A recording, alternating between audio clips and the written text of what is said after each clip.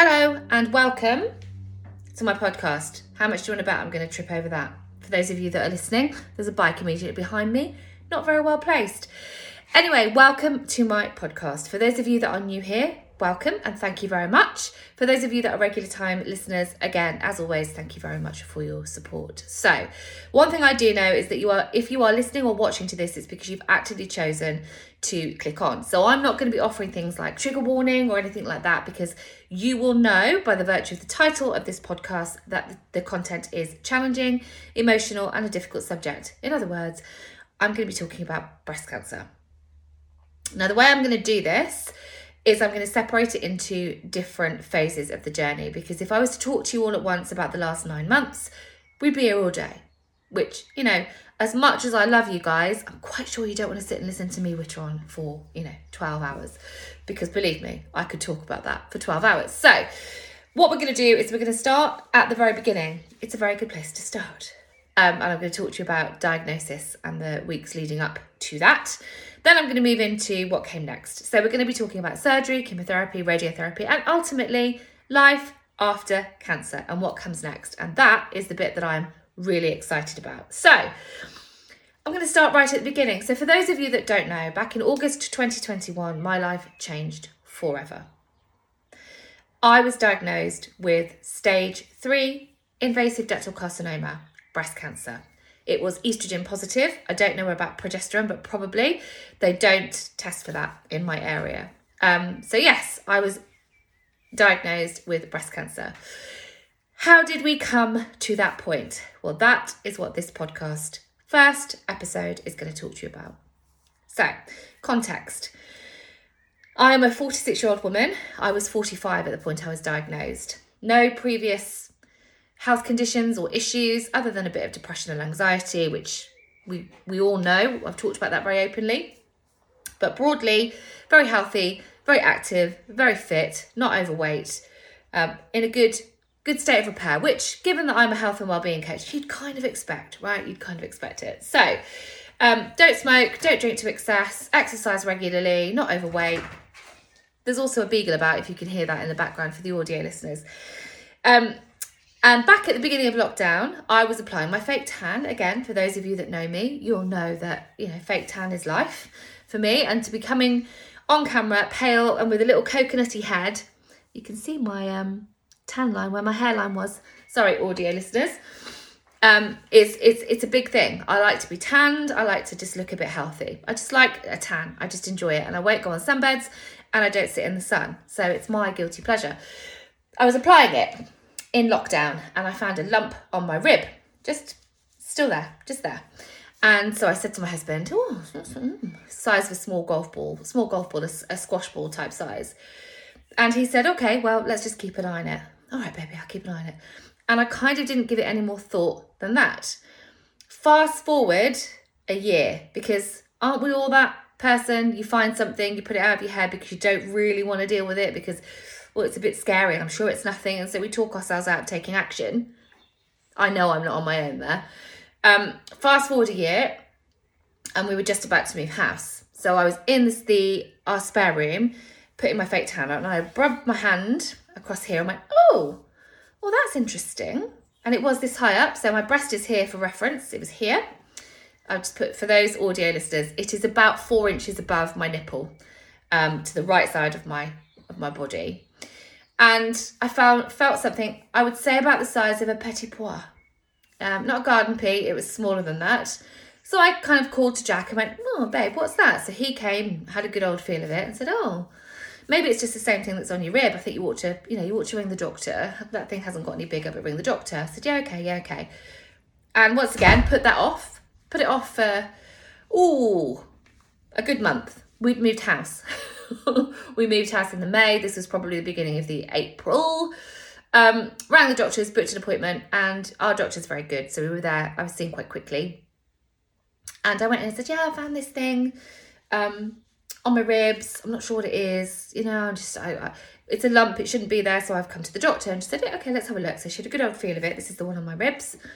And she said, oh, yeah, no, that's fine. It's a lipoma. I said, what's that? Just a fatty buildup. Okay, fine. Nothing to worry about? No. Does it need removing? No. Great. Thanks very much. and went to get up and leave. And she said, oh, Carrie, will you hear anything else? I thought, oh, actually, yes, while I'm here, I've got a ganglion cyst on my wrist, as I now know it. Now, you'll be able to see that if you're watching this on YouTube. My hand looks a very funny colour there. It's not that colour, I promise. But again, she said, back in the day, we used to treat that by banging it with a Bible. Please don't do that to me. She said, nothing to worry about. Does it limit you in any way? I said, no, I'm just apparently a bit lumpy and bumpy. Ah, yes, while I'm here, I also found this the other week when I was putting my fake tan on. And she said, all right, okay, well, let's have a look at that. So up comes the shirt again and feels across it. And she just pulled this face. And I thought, oh, okay, well, that's not a lipoma. And she said, do you know, it's probably nothing, but because of where it is and because of your age, i.e. young, I'm going to refer you to have that investigated by the breast clinic. Again, didn't really at any point think, holy shit. I just said, all right, okay, well, that's okay. Well, I don't want to be a burden or a problem. No, that's fine. You'll get an appointment within 2 weeks. Fine, went home. Jack said, well, what was the outcome? This is lipoma, that's a ganglion, we're all good. Oh, and I'm being referred for this. Anything to worry about? No, I don't think so. Fine. And that was the extent of our conversation. Did I have sleepless nights over it? Probably a couple. But again, like anything, we just then put it back in that little box on its shelf, lock it up and go, yeah, I'm not going to think about that for a while. I'm just going to leave that over there and I'm just not going to think about it for a while. And then I went to the appointment. Now, the morning we woke up, my husband said to me, shall I come with you? And I said, do you know what? I think I'm going to go in with COVID and everything. It's probably unlikely you'll be able to come into the room with me anyway. It'll be fine. You go to work. The appointment was at 10. I said, you go to work. Any problems, I'll just ring you. It's fine, darling. It'll be fine. Okay, all right. Love you. Bye. And off he went. I hopped into the car. I think I did a workout with my girls that morning as well. Hopped into the car and off I went to the hospital. Now, I'm sure I'm not alone. My expectation when I got to hospital was that I'd be sat there waiting for hours. So I took a book, took a bottle of water, my headphones, and just thought I'd just chill out for an hour. Brilliant. No sooner had my arse cheeks brushed the seat of that waiting room. Mrs. Knight. Yep, that's me. So come on through. So I went on through, and obviously you have this kind of dialogue with the woman. Yep, this is what I've been referred for. Okay, fine, right. So then they ask you to take your top and your bra off and put this lovely cape. It's beautiful. It's a thing of absolute beauty. It's really not. Pop it on, hop up on the bed and let's have a look. So they leave the room while you're changing. And still at this point, I'm just, my normal kind of, yeah, no, it's fine, it's all good. And she came back in, had a feel of it. Oh, yeah, right, it's a bit lumpy. Oh, right, yeah, kind of. And it obviously wasn't just the pee that I'd felt. She could feel something else. And she said, right, what I'm going to do is I'm just going to send you upstairs to have a mammogram. Okay, never had one of those before. I hear they're bloody horrible. And she said, oh, no, they're fine. You'll have both breasts done. And then we'll see where we're at. I was like, right. All right, fine, lovely. So I went in, still in my lovely cape, given this kind of plastic card that says go to area blah, level blah, which is a bit of a trot away. And again, my boobs are free and swinging, which is fun, with a little basket with your good, it's not a shopping basket, a little basket with your top and your handbag and your phone, and off I trundled. And of course, it's still COVID times, so everyone's masked up and you can't sit on any seat. And if you get up from a seat, you have to clean it, and everyone's behind glass and perspex. So it's a very unforgiving environment. And I walked in and said to the lady, I've been sent up from the breast clinic, mammogram. She said, oh, yeah, take a seat. Okay, fine, so I took a seat. And there I did wait. And while you're waiting, there are people coming in and out, looking concerned, anxious, worried. And I'm still sat there kind of thinking, I don't know what they're so worried about. Yeah, this breeze so far. Oh, the naivety. So in I go. And this lovely, lovely radiographer takes me into this room with this huge, great big contraption and says, right, just take your cape off. Oh, I'm very attached to this now, but okay, I'll take it off. And you have to press one boob onto like a plastic perspex plate and it's squished. So your breast ends up looking like a pancake. Now I've got ample boobs, so it ended up looking like a pancake. Very unsettling. And you kind of have to, put one arm up over, almost hugging the machine and getting right on in there and being supervised by the radiographer. No, a little bit further, lean a bit, and then just don't move. Don't move. And then you have to hold your breath while they take the imaging. So that's fine. She said, right, now the other one. So then on it goes, slap, pancake boob, hugging the machine, and hold your breath. Fine. So all good. Went and sat down, and then she came out and said, right, we can't unfortunately see the mass on the mammogram, so we're going to whip you in for an ultrasound. I was like, oh God, all right, this is all. Now I've got no service in the hospital at all. So Jack was expecting me to be in there 45 minutes. We're now at an hour and a half. So he's obviously starting to think, oh, right, okay, fine. So straight in. Now this room is very different. This room is a big room with kind of graphics on the ceiling, so you know that you're going to be lying on your back. And there was a female consultant sitting there with a nurse next to her. Oh, hello, Kerry. Hop onto the bed for me. Do you know why you're here? I've got a lump. It didn't show up on the mammograms. So she said, yeah, that's fine. She said, now hop in. So she put some, I'm pointing here, it's here. Put some gel on, ultrasound. And the last time I was on my back in that manner in a hospital was when I miscarried. So I said to the consultant, please talk to me, because last time I had this done, I had an ultrasound, there was no heartbeat, and it broke my heart. So I just want you to talk to me. Whether it's good news, bad news, I just want you to talk to me. And she's a beautiful woman. She put her hand on mine, she went, I've been there too. Now there's something immediately calming about a clinician sharing something so personal with you. You immediately feel in good company. You immediately feel calm. So I will be forever grateful for that, because I immediately went, thank you. Had a little cry, and then right back to, 1, 2, 3 back in the room. We're here for this ultrasound. So ultrasound, and she kind of, it's definitely not a lipoma. Okay. She said, yeah, I'm not sure it's a cyst either. Right. She said, Kerry, I'm not really sure what it is. Now, that was the first time I felt a little frisson of fear in my tummy. And I thought, okay. And she said, so what we're going to do, we're just going to take a biopsy. Okay. It's all right. We just got to find out, because we're not sure what it is. And my first question is it cancer? She said, I'm not going to speculate, because that's not helpful, Kerry. We're just going to take a biopsy. Now, I've translated that into, well, no, it's not, because if it was, they'd just tell me. The naivety. So they did what's called a punch biopsy or a core biopsy. Now, if you've ever had one, then you'll know. But if you haven't ever had one, all I'm going to say to you is be prepared to feel pain. I can't dress that up for you, because they're not pleasant. They really are not pleasant. And it's because they have to get deep into the tissue of the tumour, as I now know it was, or the foreign lump in your body to take tissue. Now, I wasn't expecting that. I went in to have a conversation with the doctor, to have an examination and a mammogram. I wasn't expecting ultrasound, and I wasn't expecting, last of all, to be lying on my back and having a local anaesthetic and then a massive, it was literally like, it's so like someone punches you on your chest. Took my breath away, and I'm quite tough around that sort of stuff. And then she said, oh, sorry, Kerry, I didn't quite get enough. Oh, really? So she had to do it again. So I had 2 of them, and then little kind of steri strips over it, dressed, fine. And then they send you back down to meet the doctor that triaged you when you came in. So I sort of looked at her and said anything. She said, no. I said, am I right to drive? She went, do you feel all right to drive? I said, yeah, fine. She went, yeah, you're fine. Then off you go. So you kind of leave that environment where you've had the lump identified as something that they don't know. We don't know what it is. And having taken a sample of that, a biopsy, and you kind of leave thinking, oh, well, they'd have told me it was anything to her. It's fine. So you go down, and I met the doctor that triaged me in. Now, you know when you pick up our body language, because she walked in and she kind of did this kind of, the head to the side. All right. And I looked at her and I said, oh, yeah, I think so. It was a bit of a shock. Wasn't expecting, biopsy. Wasn't expecting to be quite so painful. And she said, yeah, okay, well, have you had it? It explained what it is. And there's this code that they give to lumps, U1, W, whatever it is. And she gave it this code. And I said, well, no, I haven't heard that before. Is it cancer? And she said, Kerry, we don't know what it is. Okay, well, how do you not know? She said, but it could be. And I just went, okay, right.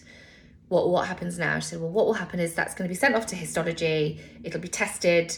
And then you'll get a phone call to bring you in for an appointment with Mr. Ferguson. Now, Mr. Ferguson is the consultant breast surgeon, right? Okay, happy days. How long will that take? A couple of weeks, 10 to 14 days. Okay, fine. So I leave, ring my husband. I've had a biopsy. They're not sure what it is. Didn't say at that point to him that they thought it could be cancer, because I don't think it's helpful to speculate. Got in the car and I just kind of put it out of my head. Drove home. We sat down to dinner that night, and I then said to Jack, because he said, is it cancer? I said, well, I suppose it's possible it could be, but I'm fit, I'm healthy. I'm adopted, so I don't know if it's in my family, but I don't think so. I'm look at me. I don't look ill. Oh, yeah, no, that's right. 2 days later, we got a phone call asking us to come in the next day. And there's something there. There's a red flag that goes off, right? A red flag that says, why so quick? Why so quick?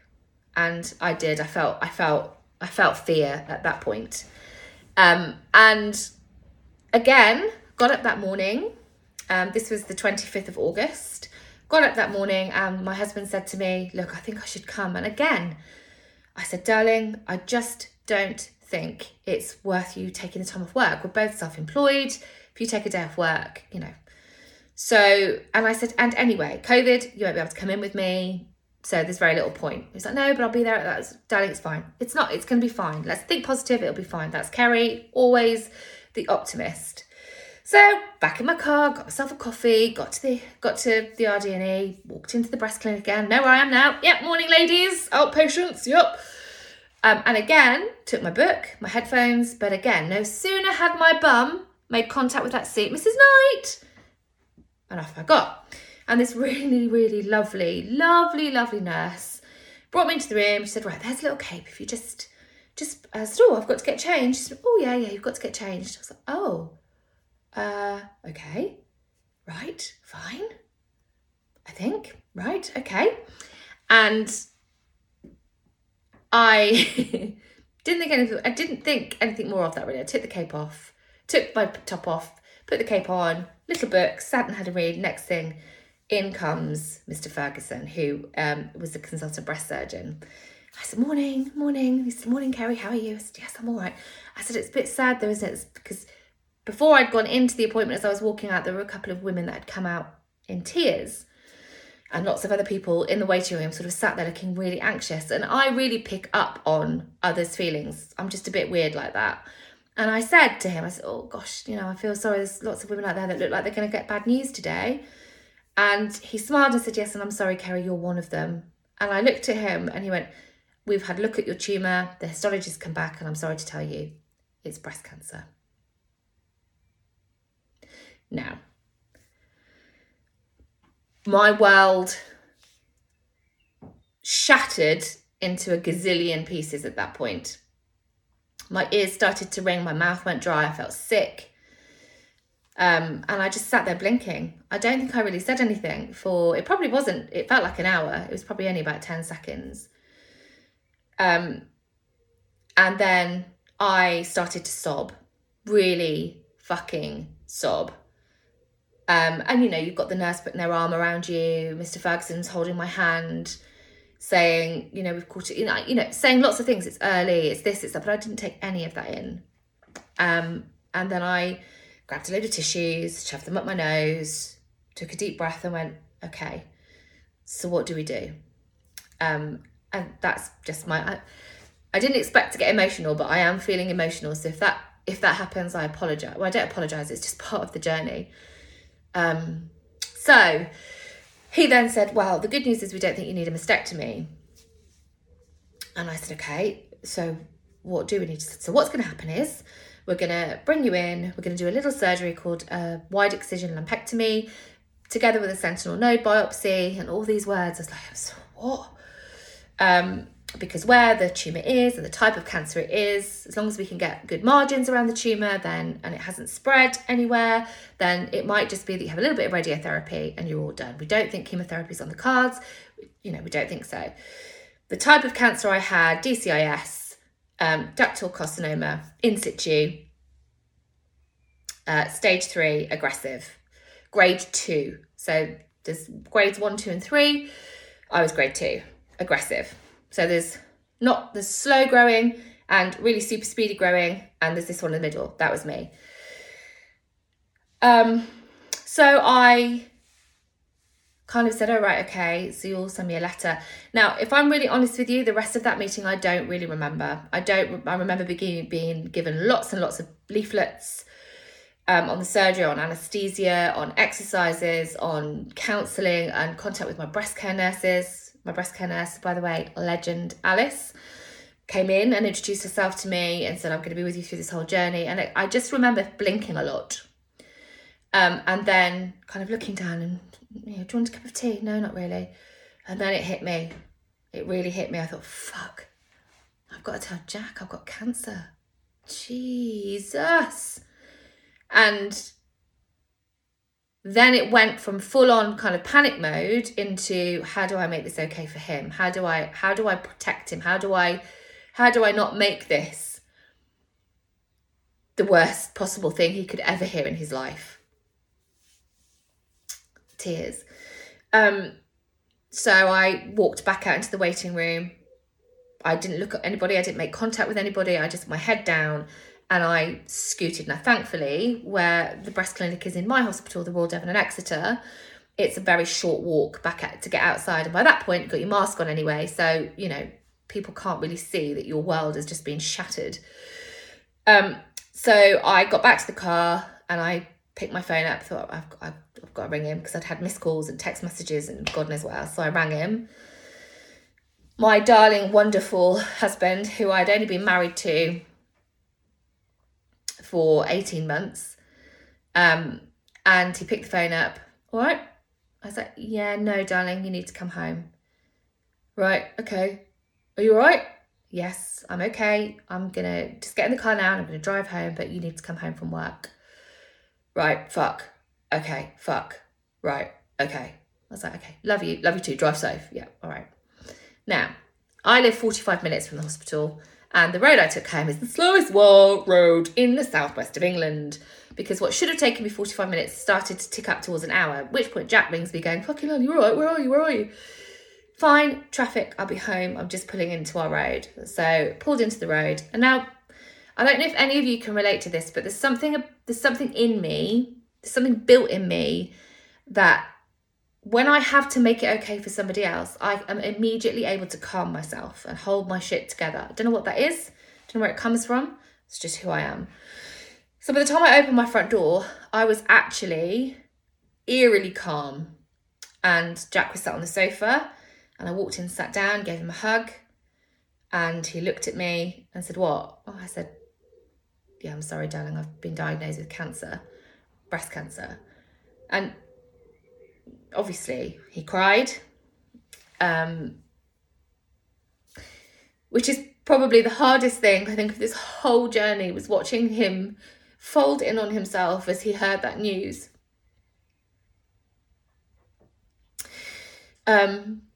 But then I said, all of the stuff that I regurgitated from the meeting, it's early, they don't think it's spread, they don't think I'm going to need chemotherapy, I've got to have a mastectomy. And I sat and answered all his questions. And, his questions were all around what happens next. But there were some questions I couldn't ask. And those questions are, does this mean that you're going to die? How long have we got? All of those questions we just didn't know at this point in time. We just didn't know. And that was probably one of the hardest things about it, is the unknown. And so that was the 25th of August. I then had my appointment come through for surgery on the 4th of October, which you will appreciate felt like a million light years away.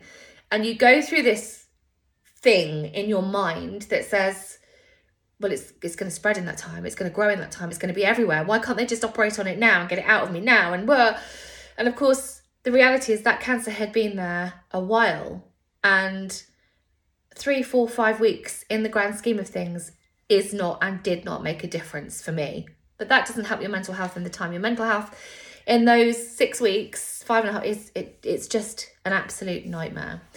And it was at that point that I started to kind of withdraw from people around me, disconnect from friends, because that's just what I did. It's a coping strategy of mine, because I didn't want to have to tell every man and his dog and then have to go through the same series of emotions. I had to tell my clients because they're my clients, and they mean the world to me. And I'm extraordinarily lucky to say that the majority of my clients have actually stood by me through this whole debacle, which has made life financially much less stressful, because nobody tells you cancer financially is an absolute pain in your bottom. Anyway, so I started the process of kind of disconnecting and just going in on self to try and cope.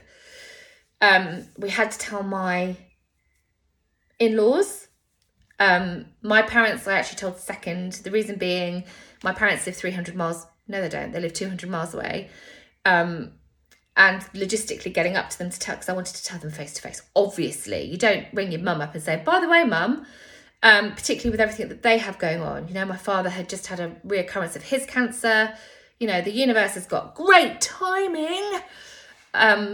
So we decided that we would tell my husband's parents first, because I'm very close to them as well. So we took them for lunch, had cocktails, got them home, and then basically gave them a bit of a shit sandwich. And my husband told them. I just kind of sat there. They both cried, obviously, and had lots of questions. And I think for any of you that know somebody, or if you're listening to this and you're going through this journey as well, it might be that you resonate with the fact that having to tell people is often harder than anything else, because you have to see the reaction, you have to see the pain that your diagnosis is causing. And that just broke me. I found that so hard to see that pain, you know, and it's awful. We then told my parents. My mum had an idea, because I think mums do. My dad was completely oblivious. But my parents are pretty stoic, you know. I was able, by the time we saw them, we had all the information around surgery, early surgery. It should be surgery and done. So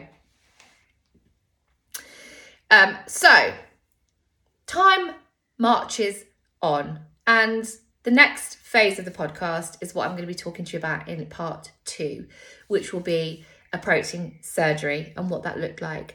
But what I want to leave you with today is just kind of a summary of what that looks like. And it's a reminder from me that if there is something that you have been putting off which pertains to your health, please take action. I was very lucky that mine was caught early, but please, girls, check your boobs, check your chest, and if anything feels untoward, go to your doctor. Go to your doctor. I'm still standing here today having gone through cancer treatment and come out the other side, and I'm able to say that I'm fully in remission and clear.